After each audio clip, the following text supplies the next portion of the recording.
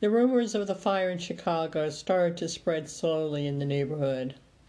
At first, the news was passed from one person to another like whispers in the wind. Soon, though, the whispers got louder and louder, and the news started to spread like the fire itself. Michael was downstairs in the basement of Big Patrick's working when he started to hear excited voices from upstairs. He couldn't understand what they were saying except for a few words, including fire and Chicago. Finally, he couldn't stand it anymore, and he went upstairs. There was a group of men talking, including Big Patrick, Gillespie, the head of the Democratic Party, and one other man he didn't recognize. "What happened?" Michael asked. "I'm sorry, but I couldn't help hearing all the noise downstairs." "It's all right. This may concern you. There was a fire in Chicago, and the rumor has it that the central part of the city was destroyed," said Big Patrick. "Were there any dead?" Michael said as he played with his rosary beads in his pocket. "Yes, but the number is unknown." "Oh," Michael said. Big Patrick looked at him. "Are you okay? You don't look well." Gillespie spoke up. "Michael Jr. lives in Chicago, doesn't he?" "Yes," Michael said quietly, his eyes looking down at the ground. Big Patrick put his hand on Michael's shoulder. "I'm sure God is watching over him. I will light a candle for him." "We all will," Gillespie said, and they all shook their heads. "Thank you all," Michael said.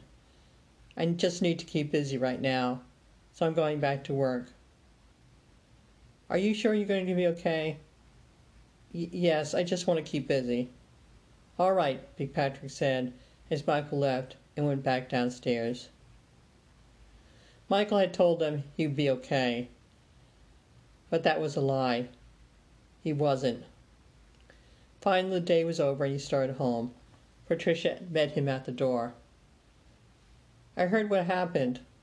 I was headed to church to go to Mass and light a candle.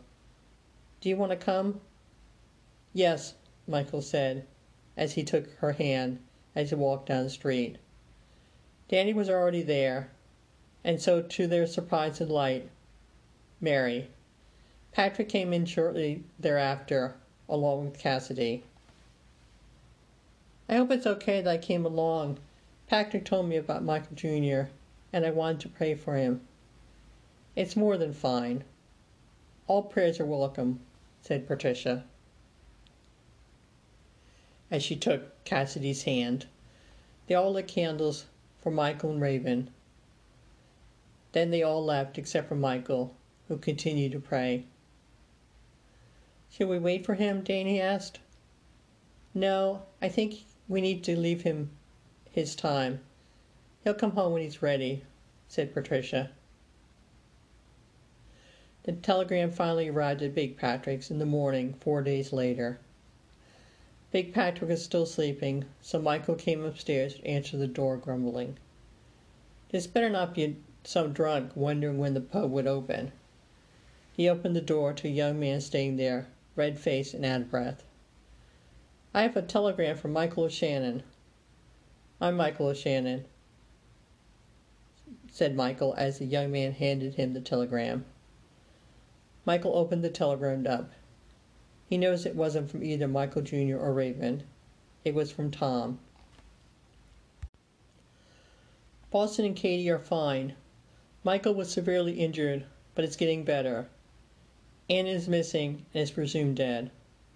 I'm truly sorry for your loss. We loved Anna as a friend and neighbor. Sincerely, Tom." "Stop." "What was that?" Patrick asked as he came down the stairs. Michael didn't say anything. He just handed him the telegram.